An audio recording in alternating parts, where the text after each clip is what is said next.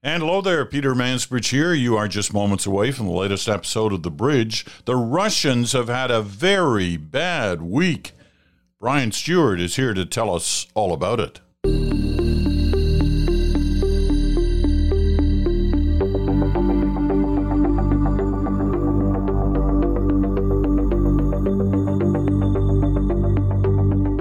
hello there, Peter Mansbridge here in Toronto. Yes, it's Tuesday, and that means Brian Stewart will be by. The foreign correspondent, the war correspondent, the man who has had his finger on the pulse of the conflict going on in Ukraine, between Ukraine and Russia, with the rest of the world watching and in many cases actively involved. So what's been happening in the last week or so? Well, it's quite the story. It seems the Russians have had just one thing go wrong after another. Anyway, Brian will be by in a couple of minutes, but I wanted to first talk a little bit about polls. You know that we've had this ongoing discussion for the last few years on the bridge about polls. How accurate are they? What are the issues surrounding polls? How life sometimes reflects around polls, political life that is, and certainly the media life. Well, there's a fascinating story going on in Alberta right now. The election, as you know, is coming up in a couple of weeks on May 29th. And much expectation since the beginning of this campaign as to what might happen. The polls have been kind of relatively tight, but suddenly in the last couple of days, you have two very different polls from two credible polling operations, which, you know, they both can't be right, or at least you wouldn't think so. But here they are. Abacus, which we've often talked about, the Abacus polling group, which is based in Toronto and Ottawa. Abacus has the NDP ahead by 43 points to 35 points, which is a significant gap, about 8 points. That would suggest an NDP government if the election was called at the time the poll was taken. And specifically, everybody looks at Calgary. Calgary could be the deciding area in the election campaign. Edmonton is pretty much a NDP stronghold, and rural Alberta is pretty much a conservative stronghold. So Calgary becomes this sort of target area to look. And in Calgary, Abacus has the NDP ahead 42-36, which helps give them that overall lead. Now, that's all very interesting, and the poll came out just over the weekend, and there was a lot of excitement in the NDP camp that they were ahead and looked like they could be about to form a government.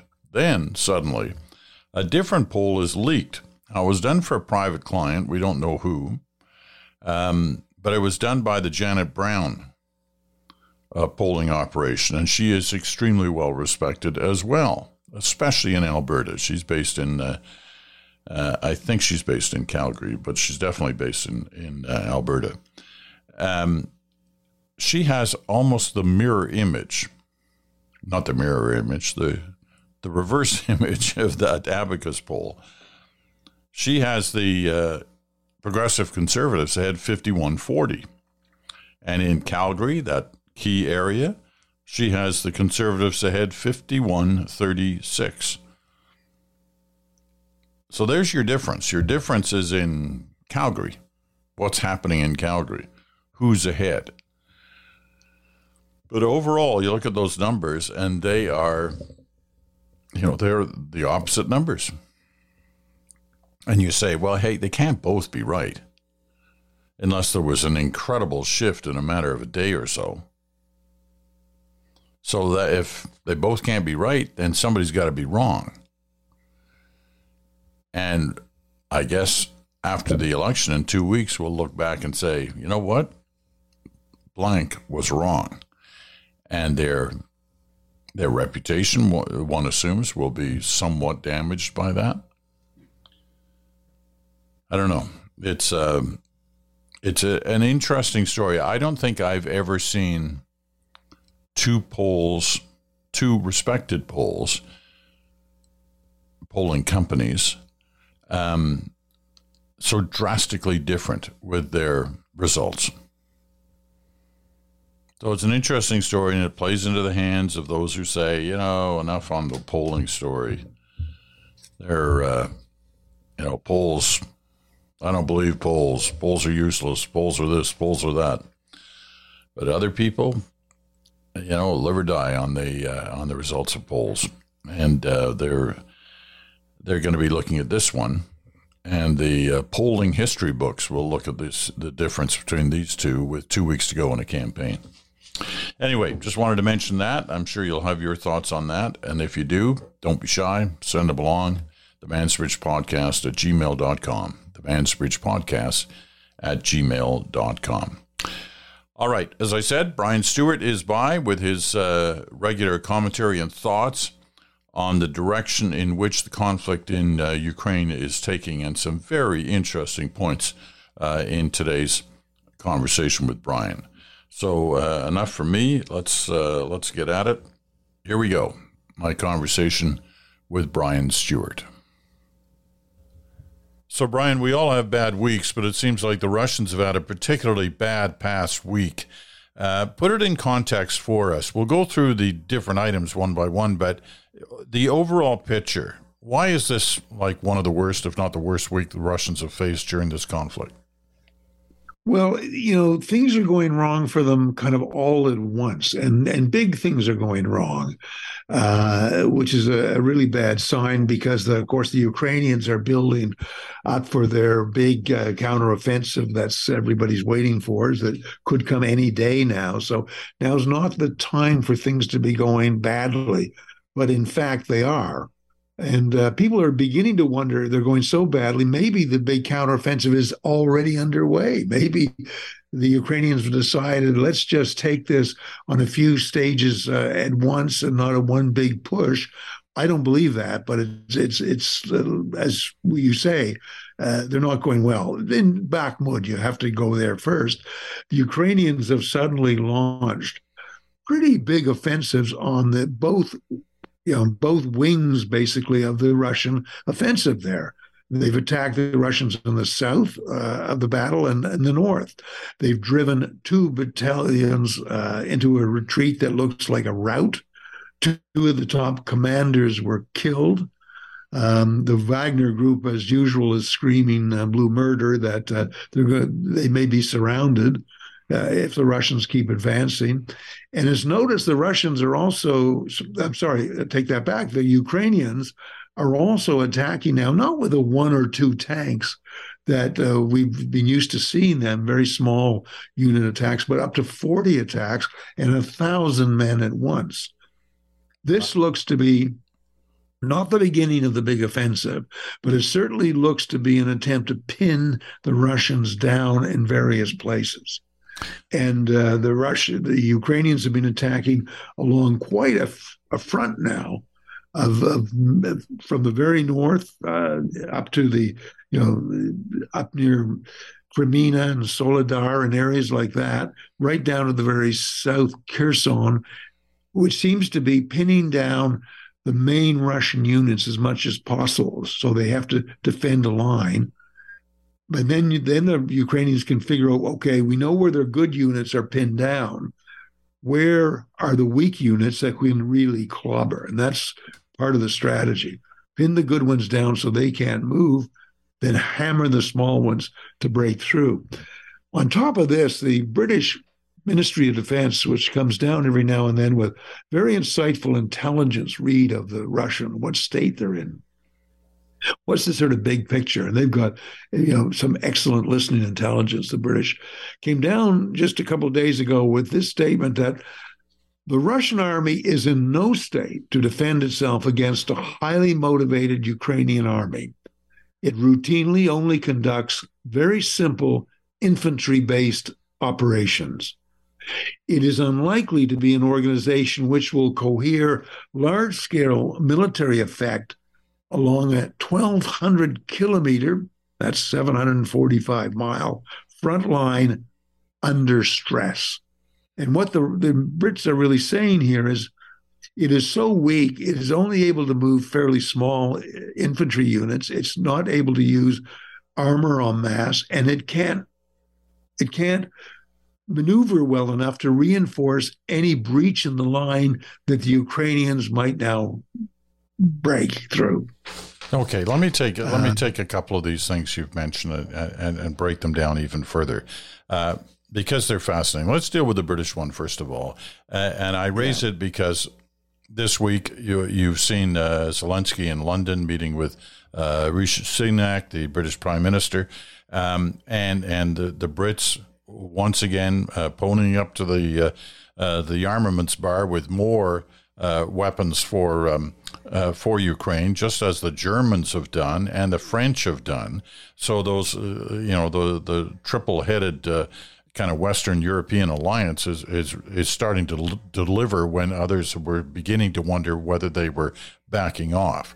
So, combined with that British Ministry of Defense analysis of where things stand, plus all these new armaments going in, one assumes there must be a feeling on the part of the British, the French, and the Germans that Ukraine could be in the position to really finish this off. I think there are two views that are conflicting, and they're both causing the same rush to send weapons in. One is that, maybe the Russians really are as weaker than we thought, and maybe the Ukrainians, the training and the equipment they've got is going to give them a chance to really win. Now would be a time to back up that power to win when it's needed. But another thought might well be, and this seems to be, maybe it's a divided thought, that the Ukrainians aren't as strong as we had hoped. They will launch their offensive, and it may fail, or it may go much weaker in terms of wins than we expected. And we'll get the blame for not having supported Ukraine enough. So now would be a very good time to rush whatever support we can give in time before that, to be on the next phase of the war. And I think that's really what a lot of it is. I mean, the British have had a good record, by the way, pretty good. They don't have much to give, but they do give some really top-rate stuff. But it's the Germans have really hung back. Now they're suddenly, sending in more Leopard tanks and over 120 armored vehicles, really warming up to Ukraine. And the French are sending more in, as you pointed out. I think the thinking here must be on several reasons. First of all, they're thinking about the big offensive and how it could go and how they'll look good and how they'll have most leverage, which is important, if it goes good or ill. But the other thing they're thinking about is they're worrying a lot about the United States now. There's no secret of the fact that in Europe, the fear is that the Americans might lose their intensity of feeling towards Ukraine and start backing off and supplying less armaments. And that means it's going to be up to Europe to pick up a lot of the slack there. And I think that's very much on their mind. And that other thing that we've mentioned on the bridge several times, I think, is also in the capitals. Everybody's starting to look at Poland now and say, they're becoming the power in Northeast Europe.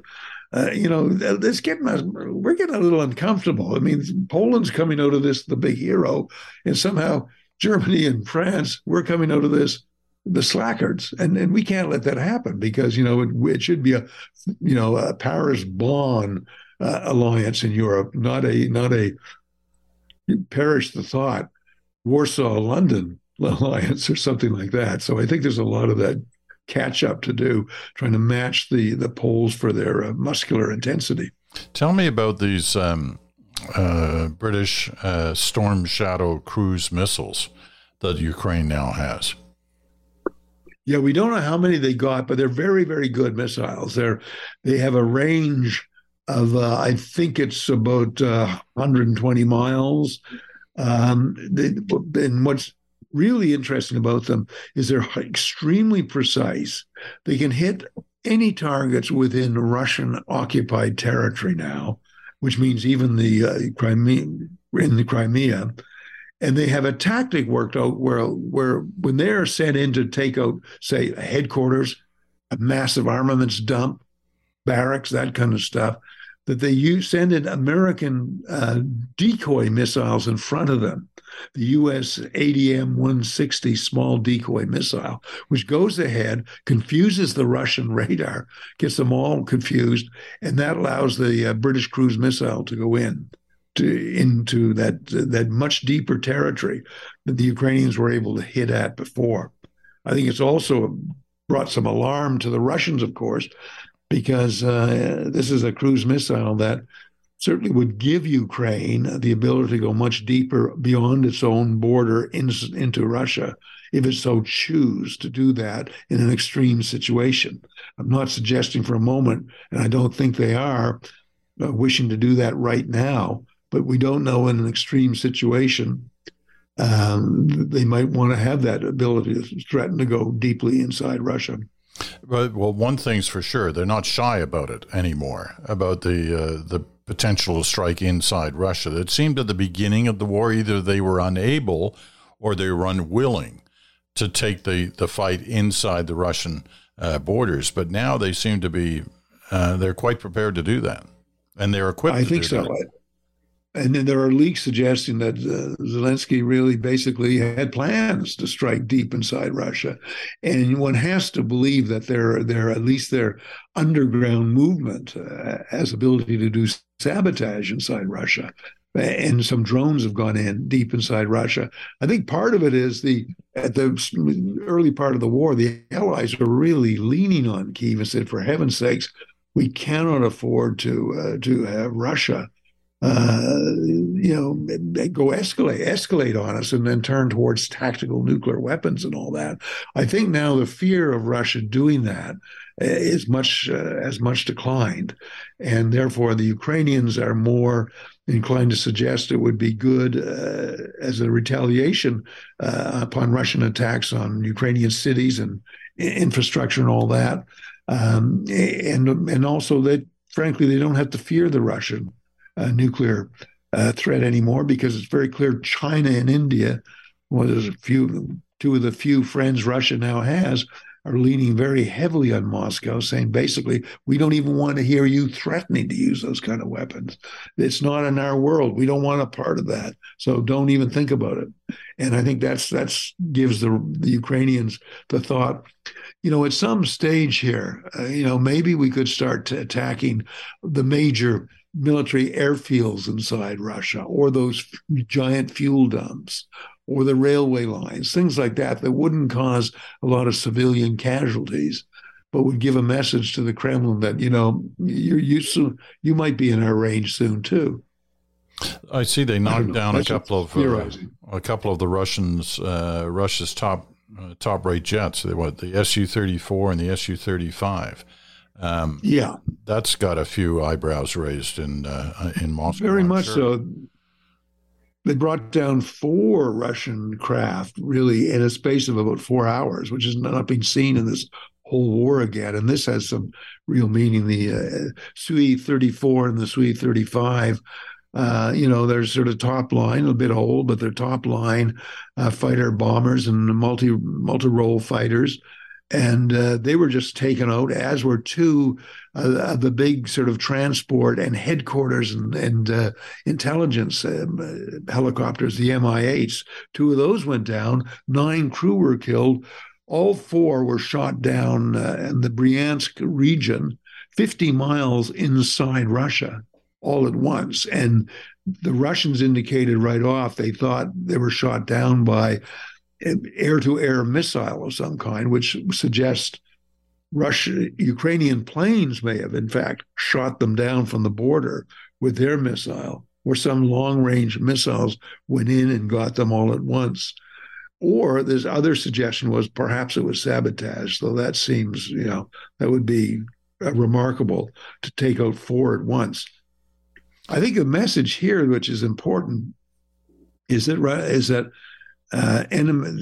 Russia's opponent can do it, because almost the last thing they've got in their back pocket to bring into this war would be a giant air armada. They haven't really used their air force in any major strength. It was effectively used for a few days. The beginning of the war, after that, hardly at all. I mean, they fire most of their weaponry from inside Russia because they're so fearful of Ukrainian ground to air weaponry and anti-aircraft weaponry, and they're afraid of losing that highly precious, extremely expensive, sophisticated Russian air fleet. But under a major attack, if this war goes right to the wire kind of thing, you might expect to see hundreds of Russian aircraft come streaming down in a major attack on the city of the major cities and the infrastructure and on the army units.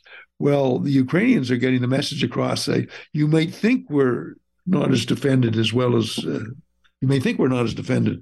we really are, but this is a message to you that if you send down hundreds, you are going to lose a giant number of your best, most technical, and most expensive air weapon. It'll take you 15 to 20 years to build back your losses if you do that. So that's a pretty powerful message before an offensive. What do you think Zelensky's up to? And I asked that question because, a year ago, you could hardly get him out of his bunker, right? Television crews were having to go down to see him. The word was, don't come out. The Russians might be able to hit you from wherever they are, so stay in. Now he's like a globe-trotter.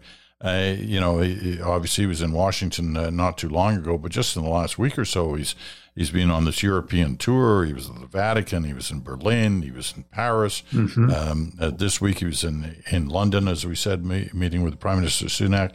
And, what's he up to? I mean, it's as you suggested, obviously he's looking for more arms, but he doesn't have to actually go there to do that. So I'm wondering what you think might be up on that. It's an interesting selection of places: Vatican, Berlin, Paris, London.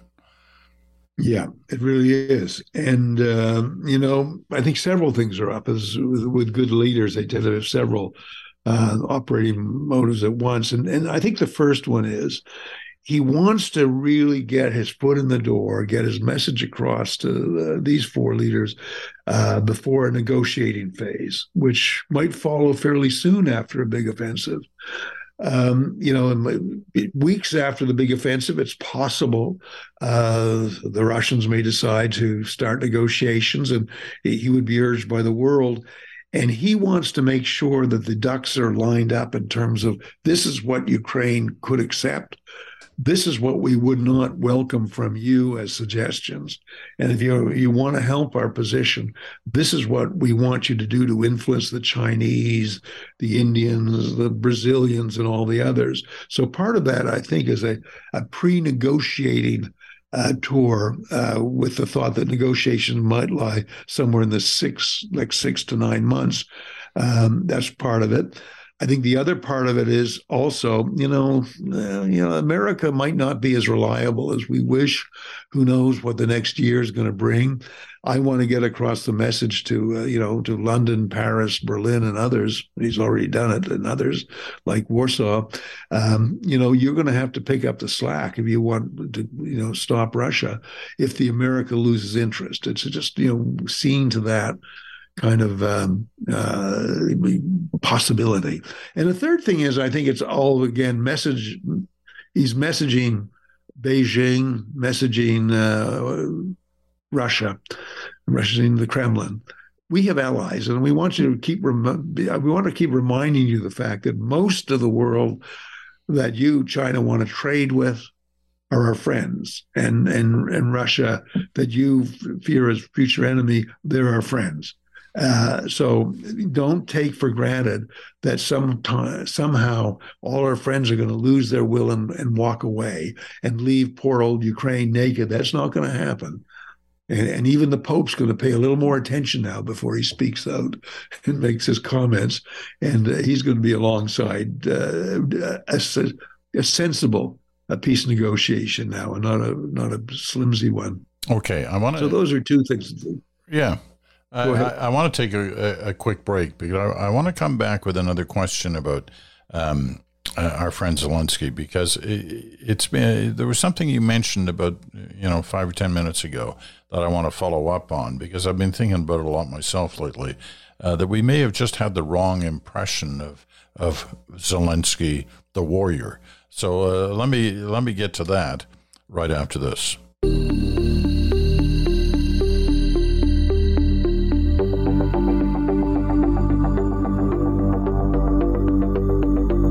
And welcome back. You're listening to the Tuesday episode of The Bridge. Brian Stewart, of course, is by with his latest commentary on the situation in Ukraine. And we've covered a lot of topics already about what has been a disastrous last 7 days or so for the Russians.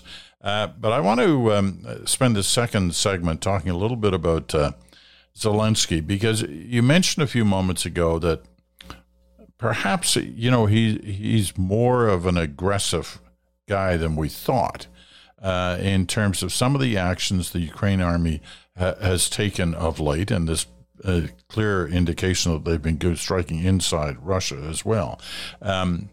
So either he was that way all along, or circumstances have led him to say, you know what, now's the time for us to really make a push, and we'll drop our sort of waiting for the Russians to come at us. We're going after them. Obviously, the offensive is part of that, but there seems more of late that we're seeing from this guy. There is, I think he's a very complex individual, but I think several things working on his mind is one, we want to confuse the Russians as much as possible because they're not thinking very fast or very, very successfully. And we want to keep them guessing as to what happens next. That freak out over the Kremlin, whether one drone did an attack on Putin, and the infighting going on between the extreme nationalists and the army and the Kremlin and stuff like that. He is a warrior. He's trying to confuse his enemy quite as much as possible. But, the other thing about him, when you think of all the leaders in the world today, what's the one leader who doesn't ever seem to say stupid things? I mean, it's very hard to think back now and think of one case where Zelensky put his foot in his mouth, right, where he said a stupid thing or did a stupid thing. And this is most unusual for any leader who has to work in the 24/7 news environment and the rest of it. He gives a press conference every single night, not a press conference, a speech every single night, imagine. Yet he doesn't put his foot in his mouth. And, somebody once said, to understand Zelensky, you have to know what staff is around him. It's like trying to understand Kennedy. You can't without knowing who was in the White House in those White House years, right? Well, he's surrounded by a lot of former TV producers, people who really study the effects that certain projects are going to have on people, the way people respond to ideas. And they're very clever, and they're thinking a lot of focus groups and the rest of it. What would really affect the Canadians? What would really affect the Americans emotionally and the rest of it?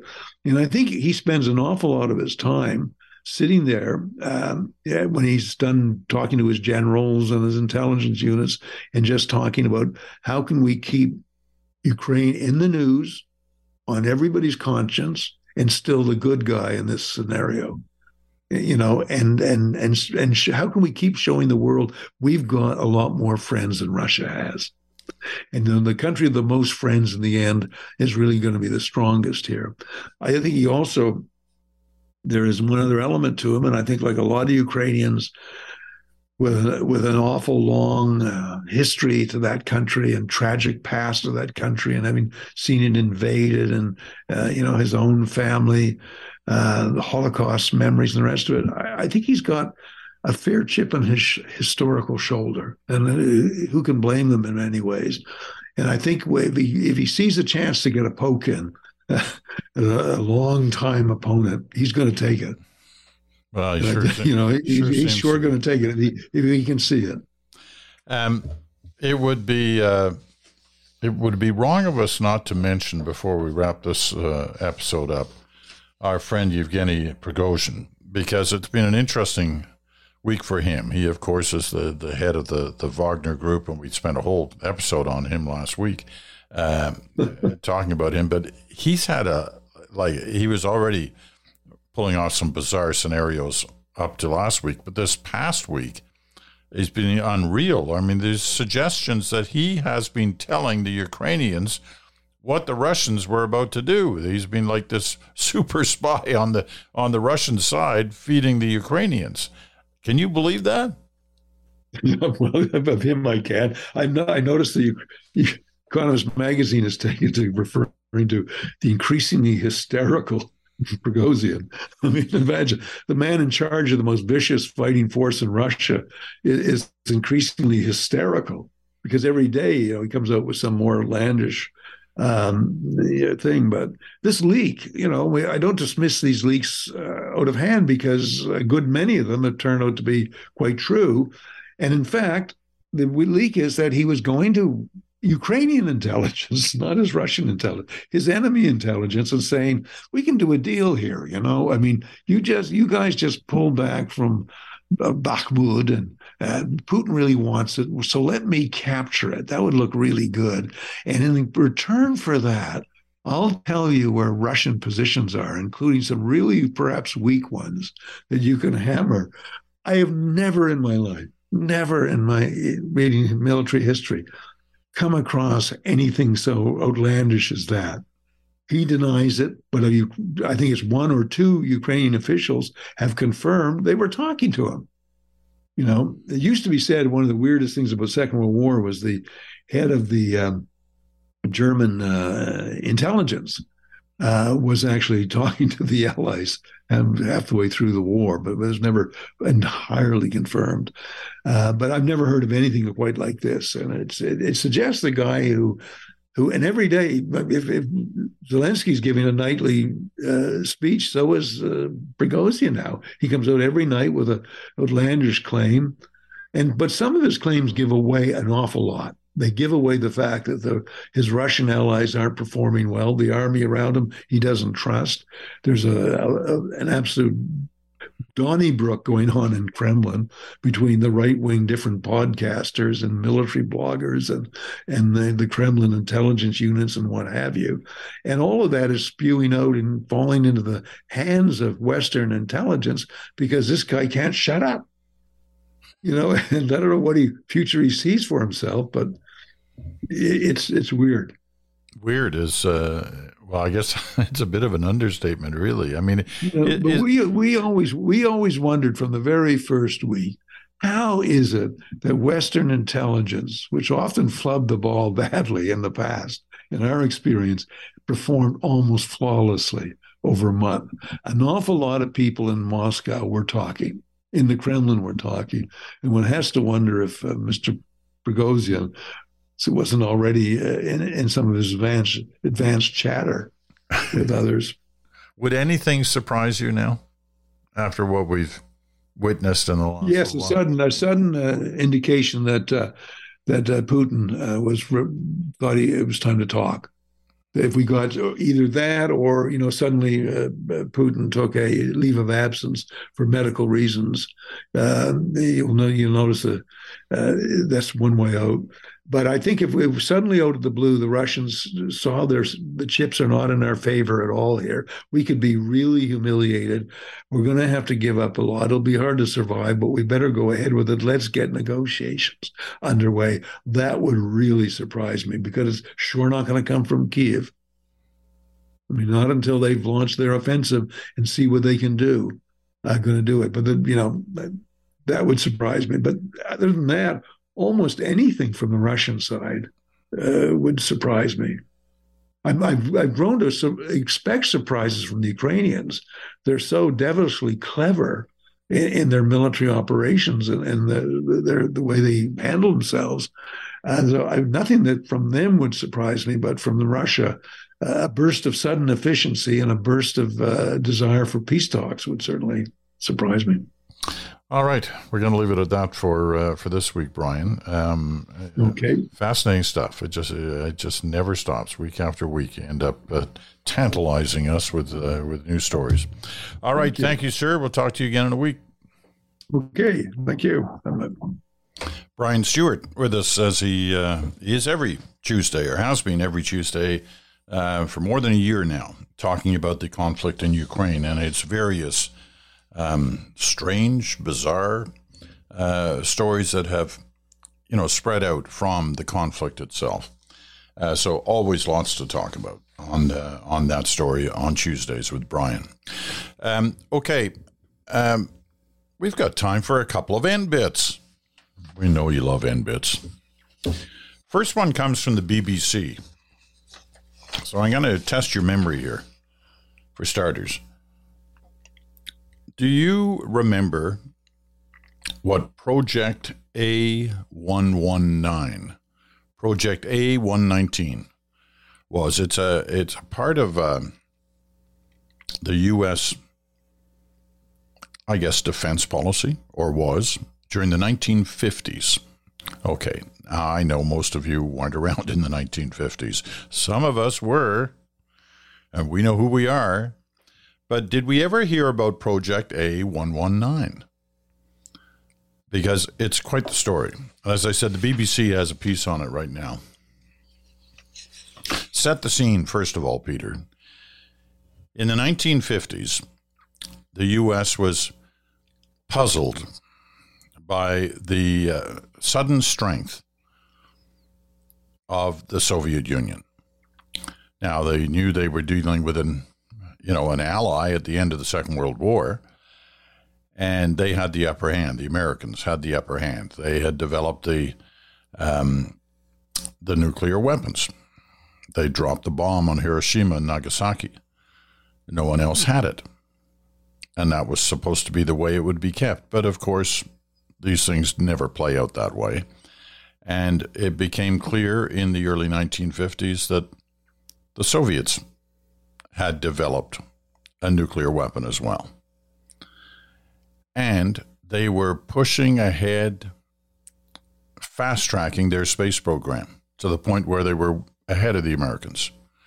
So at a time in the 1950s, it looked like not only was there a Cold War on, but that the Soviets were winning the Cold War on every front. Weaponry and space technology. Remember, they launched Sputnik, they had a dog in space, and they had a man in space, and they had a man orbiting space, orbiting the Earth. All of these things, or certainly most of them, before the Americans did. So there was concern in the White House, in the Pentagon, the CIA. What do we got to do to look like we're ahead? We've got to get ahead of this. So Project A119 was born. What was it? Well, the headline in the BBC story makes it clear. The crazy plan to explode a nuclear bomb on the moon. That's right. The Americans had a plan that they would fire a missile to the moon and detonate it right on that, the kind of line between lightness and darkness on the moon as it goes through its circular pattern, right? And this would be a huge show. Everybody'd see it, if you happen to be looking at the moon. Certainly the Soviets would know what was happening. And this was going to show that the Americans were in fact leaders in the space race because they could pull off a stunt like this. So what happened? Did they ever do it? No, they didn't. This was kind of 1958, 59. The plan was well underway. And, interestingly enough, we never would have found out about this except for a young scientist was part of all this. He was part of the work being done on it. His name, Carl Sagan. That's right, the future visionary. In fact, the existence of Project A119 was only discovered in the 1990s because Carl Sagan had mentioned it on an application to an elite university. So what happened? Why didn't they do it? Were they unable to come up with the technology to pull it off? I don't think so. I think they knew how to do it, and they were proceeding on that front. But at the same time, the Americans were catching up. They were catching up on the space race and would eventually, as we know, lead it by landing Neil Armstrong and his pals on the moon in 1969. But that pathway was clear. And in terms of the Cold War, the Americans were stepping ahead. The Soviets were doing things that caused themselves problems in the international picture. Whether it was Hungary in 1956, Czechoslovakia in 1968, the whole Cuban Missile Crisis and the way the Americans appeared to have won that crisis.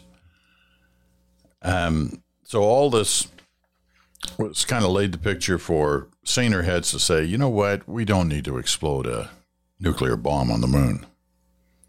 And they didn't. So there you go. There's one end bit. Here's the other one. This is a lot different. This is a story about the American school system. And it's interesting because you have to wonder whether the same kind of thing isn't being thought of in different parts of Canada. This is an Axios news story that came out just the other day. And the headline is, 4-day school weeks are gaining steam, but students are suffering. So I'll just read a little bit of this because I think you'll find, I know I've got a lot of teachers who listen to the podcast because they write to me. I'll be fascinated to see what they think of this. Teachers and retired teachers. School districts nationwide are rapidly adopting a 4-day school weeks as they seek to cut costs and fill teacher vacancies by dangling 3-day weekends, despite research showing meaningful learning losses that result. Now, once again, this is in the States, right? But one assumes there are different officials looking at this here as well. 850 school districts in the U.S., representing thousands of individual schools, have dropped the 5th day of instruction, up from 650 districts in 2019. That's according to yet-to-be-published data compiled by the 4-day school week policy group at Oregon State University. 4-day school weeks are most popular with rural, western districts, though the trend, which gained steam during the COVID pandemic, is also catching on in metropolitan areas. Almost 60 Texas school districts have made the switch. Suburban districts in Denver, in Phoenix, San Antonio are now taking the plunge. Most schools adopt the 4-day work week by closing on Fridays, although some close Mondays instead. School days are longer on the other 4 days to compensate for some of the lost hours. Some schools offer daycare or activities on the remaining weekday that school is closed, for which parents usually have to pay. The pluses include less burnout and more family time for students and teachers, plus less bullying, according to one study, while minuses include, let me get there.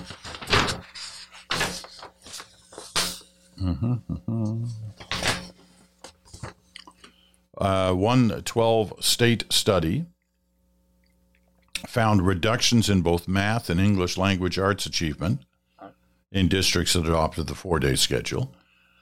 Another found lower math scores in kids who attend 4-day programs, plus higher absenteeism and lower on-time graduation rates. A RAND Corporation study found only weak support for the 3 main reasons the districts apply for the 4-day week: saving money, reducing student absences, and attracting and retaining teachers. There's also a contagion effect. Some districts adopt a 4-day-a-week schedule to poach teachers from nearby school systems that already have the policy in a death spiral that undercuts the whole market. So is this the next great debate within the education system? Seems to be happening in certain parts of the U.S. Whether it's happening here or not, I don't know. I'm not familiar enough to know. But perhaps it's already taking place in some parts of the country. And if it is, I'm sure I'm about to hear about it. So once again, the old adage, don't be shy. Drop me a line, the mansbridgepodcast@gmail.com. That's going to wrap it up for this day. Tomorrow, Bruce Anderson returns after a week off. Bruce will be by with Smoke, Mirrors, and the Truth. Thursday, it's your turn, so get your cards and letters in, plus the Random Ranter. And on Friday, we'll hear from Chantal and Bruce on Good Talk. All right, I'm Peter Mansbridge. Thanks so much for listening today. Talk to you again, 24 hours.